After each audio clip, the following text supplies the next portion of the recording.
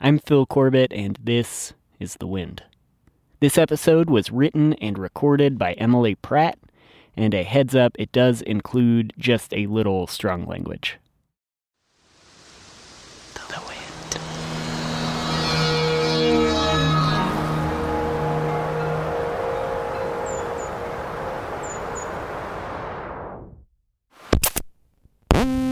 This episode is called Baixo. The Portuguese word baixo translates to both bass and low, beneath. The register of notes played by a bass guitar is low, beneath the registers of guitar and voice. Human bodies, once expired, are hidden low, beneath elaborate gravestones and mausoleums. A neighborhood bar sits low, at the bottom of a hill on Rua Cardeal Arco Verde, where my bandmate and travel companion Phil Corbett and I once sat across from one another. We shared some cheap beers, and we began to smile as we recognized one of the songs over the speakers as a Brazilian version of the song 16 Tons.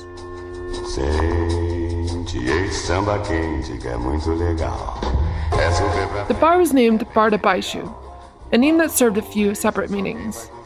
It seemed, since there were black and white posters of Rolling Stones, Black Flag, and Charles Bradley everywhere, that the bass guitar may have played a part in the naming.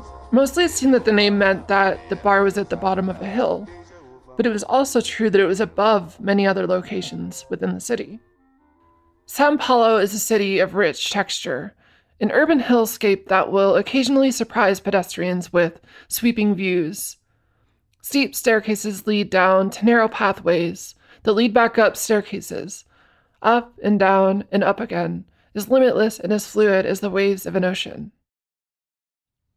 We left the bar a couple of beers down, but feeling up.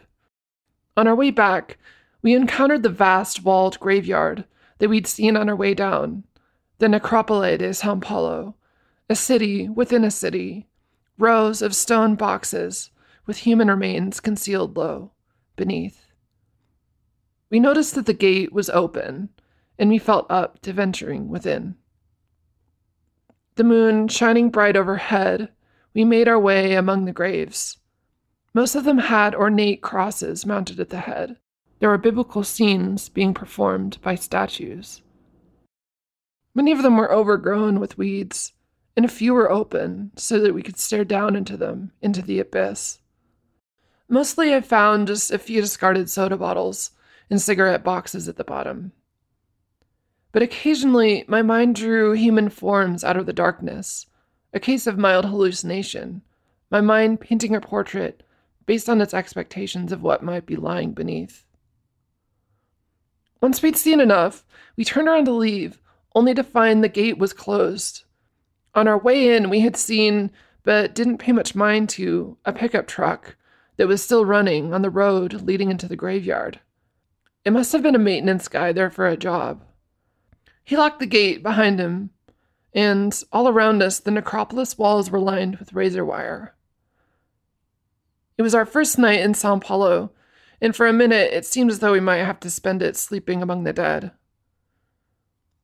We spotted a gap in the razor wire just above the gate, and we decided to climb up. The gate was twice our height, and the top was shaped like spears. We went up, over, higher, then descended lower to freedom.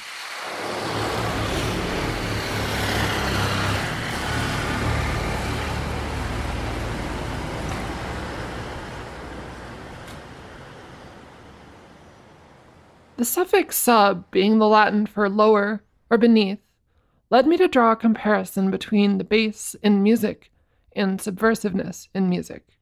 Well, you're welcome to make that comparison. I reached out to Joe Lawley, former bassist of the band Fugazi, for comment.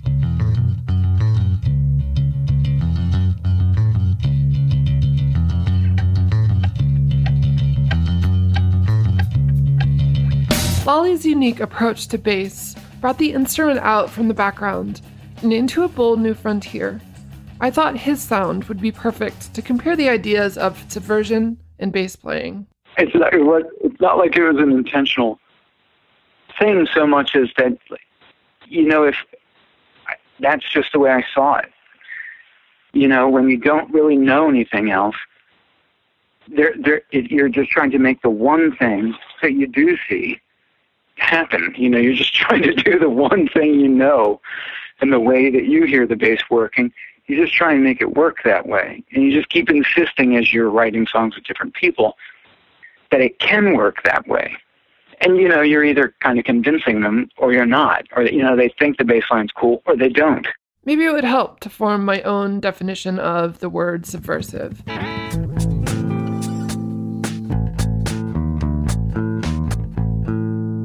Remember that show BattleBots, where little nerds would invent robots to fight each other with?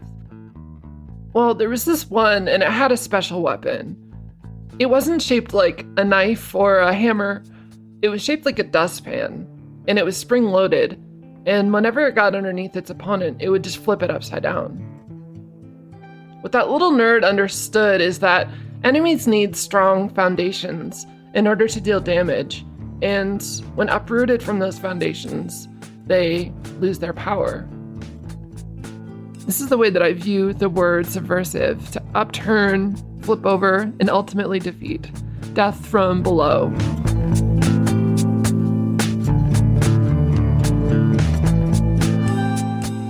Joe Lawley's dustpan perspective was born in part from a lack of formal training. Yeah, looking back at what happened, because I didn't pick up a bass till I was 19, which could be considered pretty late.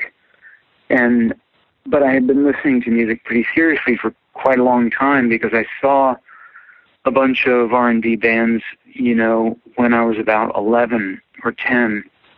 I saw, because they did afternoon shows, so I could see like the OJs and the Spinners and Isley Brothers. I saw the Jackson 5, and the last show was going to a show at night, which was in an arena, and it was Graham Central Station, which was the bass player from Sly and the Family Stone, Larry Graham. And that was so late that, I was then not allowed to go see anything. But then I got into junior high school and started listening to hard rock. So having been through this, basic R&B, having that kind of a background, and then going through regular rock, I was then ready for something different, and that's when I discovered punk rock going into high school.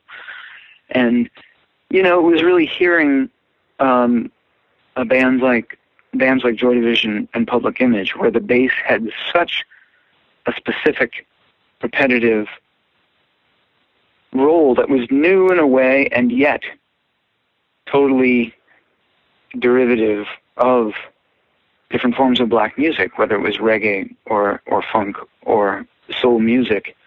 It took a part of that and then brought something new out of it.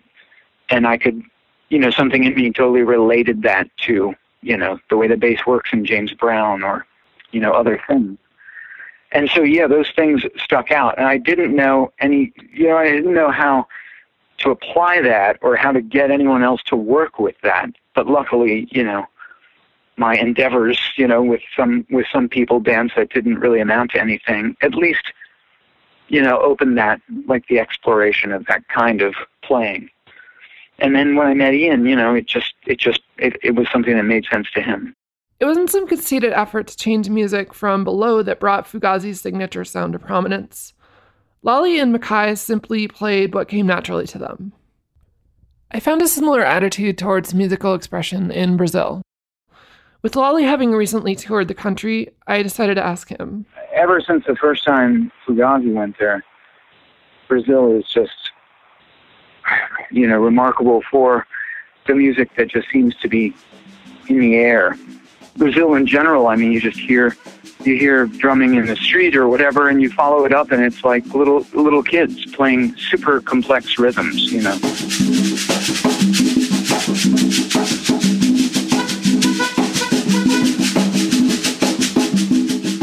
I just love so much music from there, and it's just such, such a rich environment, musically speaking, to be making music in.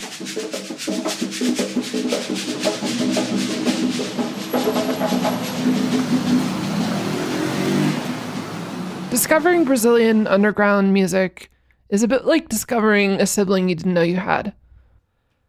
In the 60s, while we had the 13th floor elevators, Brazil had Os Mutantes. We had Neil Young and Joni Mitchell in the 70s, and they had Arthur Verocai and Caetano Veloso. We had Flower Power, they had Tropicalia. Between the US, the UK, and Brazil, punk scenes began to emerge, with the Buzzcocks, the Clash, and the Dead Boys on one side, and Ira, Inocentes, and Cholera on the other.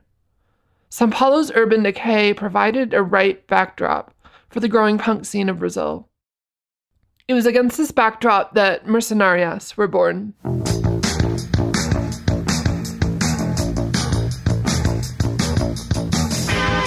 Mercenarias were pioneers in both Brazilian music history and punk at large, mutating the genre into an unsettling collage of guttural screams, dissonant razor wire guitar, and the bass playing of Sandra Coutinho, whose bass cracks like a whip.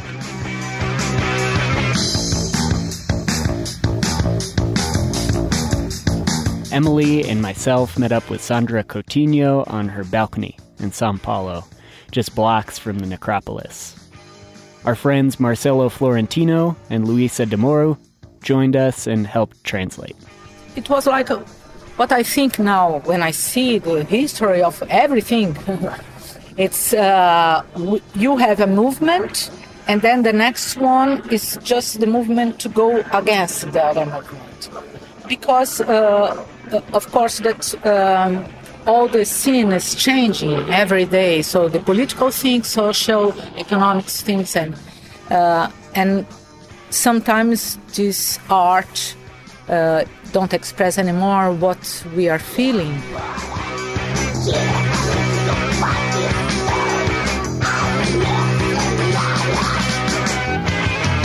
There's a video of Mercenarias performing live on TV. In watching it, it seems clear that Brazil had never seen anything like it on television. The host seems like he doesn't really know how to package this band to his audience. He's awkwardly announcing the band, at times mid-song, while frontwoman Rosalia Munoz sways and slides around at her feet in a dizzy sort of groove. All while letting out screams that sound like glass bottles tossed into a wood chipper. Alongside her, the band plays a jarring, funky rhythm, shouting in unison like a gang of protesters. With my friends, the girls, we could do everything and express the way we wanted. And I knew that if I was on stage, I was like an army, you know. You are the four or the three that we are together to do, you know. Yeah. And fuck everybody that don't like it. I wanted to find out if she had any perspective on this whole bass playing being subversive idea that I had, or even if she thought that what Mercenarias were trying to do was subversive. The only thing that it's my kind of being or the girls, we just like to express ourselves. So it was an opportunity to put out all that I want to do. So if I want to cry or something, I could do that because I felt very familiar. So the first song we did is ta ta ta ta ta ta ta ta ta ta, and so I do don don don don, and the guitar, and then he put dun dun ta dun dun ta ta ta dun dun ta, and so then the music is like this. They don't try to understand. They don't try to understand. I will not trespass.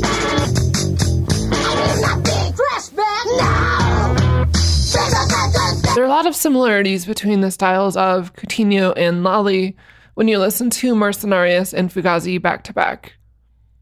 First of all, and most pertinent to our discussion, the bass players seem to use the treble side of their bass, which brings out the higher end of what is traditionally a low instrument. Second, since both were removed as artists from the initial wave of punk rock, they were more free to incorporate a wider range of influences in their style.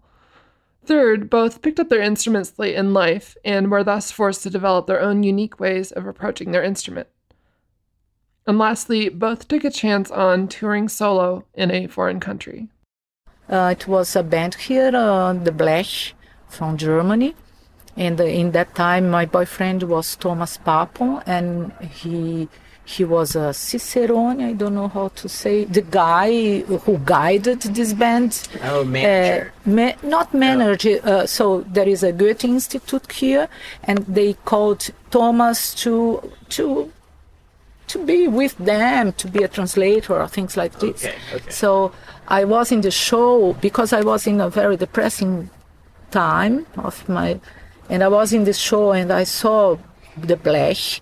It was really a poof, so, of energy. And I say, my God, I want that. And then I went to Germany. And Germany, I say, stop rock. I don't want to listen rock anymore in my life in that. So stop. Don't want to know about rock scene. No. And then I start to experimental things with, all kind of experimentals.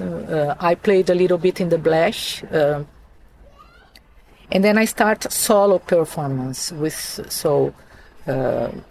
lots of effects. And so I traveled alone around Germany with one woman show, the avant-garde, the bass player from Brazil. So then I did a lot. I did everything I want to do. So all the very strange things. If I listen today, I say, "Oh, I was very courageous to do that." A few years into her stay in Germany, the Berlin Wall came down. So when I came to Germany, so my husband wanted to live in Berlin. Okay. But I was there. I didn't want to live in Berlin because I felt very depressive things.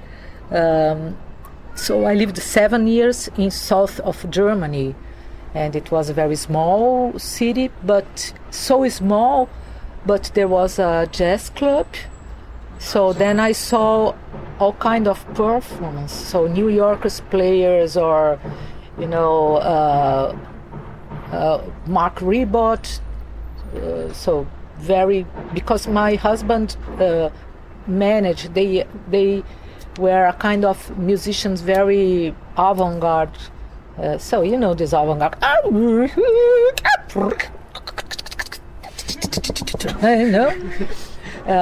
So then it was very nice. So I was far away of this kind of feeling. So after the wall, it's people more nice. So to be with. When she returned to Brazil, Coutinho discovered a renewed passion for the music of Mercenarios that had taken root. After several pleas to reunite, she reached out to the band and they performed a packed reunion show. The band is sleeping 14 years, and after 14 years I came here, it's like this, with the people singing. I say, oh, I don't understand. This is the underground of the internet. To be a natural man, it cannot be done. To be a natural man.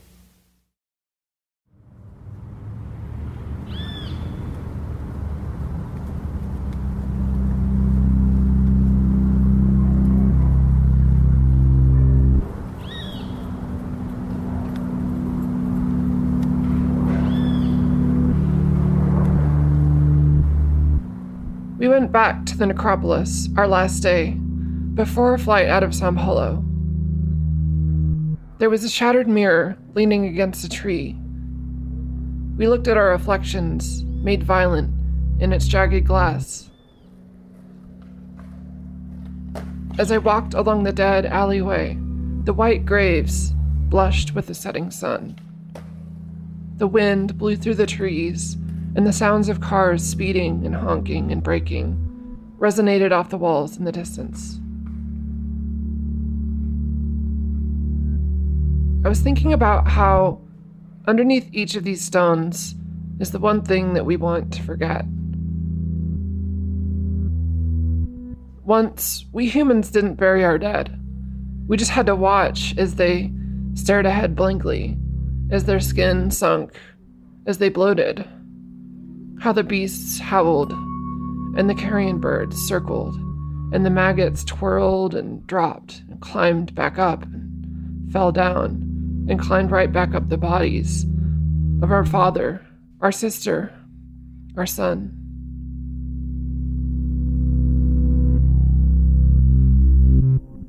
At some point, humans must have decided to put them somewhere else, hide them underneath. We gained some peace of mind by innovating this idea of burial, but I think we lost something else. What exactly, I can't be sure. I was thinking all of this as I happened upon the open grave I had seen last time. The blood was all drained from the sunset, leaving me with the cold blue of twilight as my only light, guiding me into the gaping hole below. And I saw the human shape again, huddled, hugging its knees in the corner of the grave, among the discarded soda bottles and cigarette boxes. It was teeming, as if covered in black ants. When we made eye contact, we instantly fell in love. When we spoke in one voice. We said, "Many dead below us, many dead above, many living above us, many alive below. Out to them we go. Out to them we go."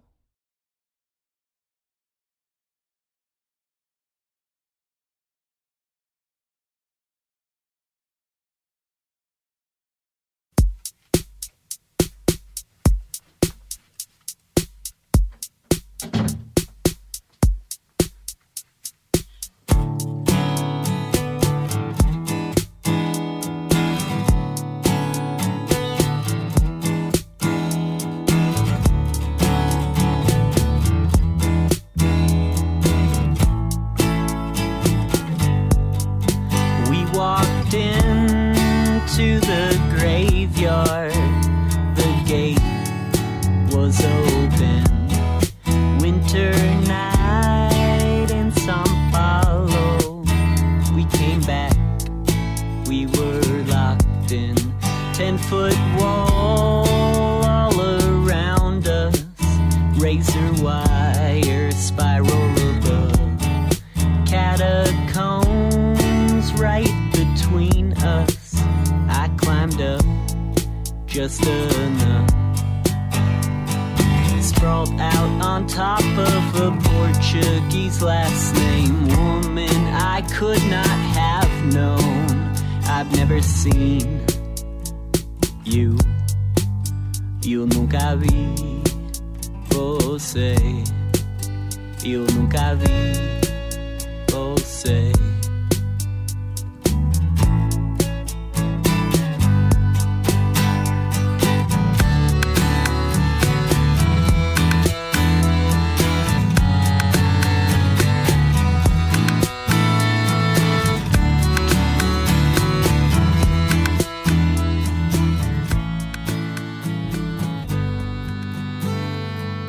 The Wind is produced by me, Phil Corbett, and this episode was written and recorded by my good friend Emily Pratt. This story was originally published on her website, howlsroad.com. If you like the show, subscribe, leave a review, and if you want to hear the bands cited in this episode, visit thewind.org.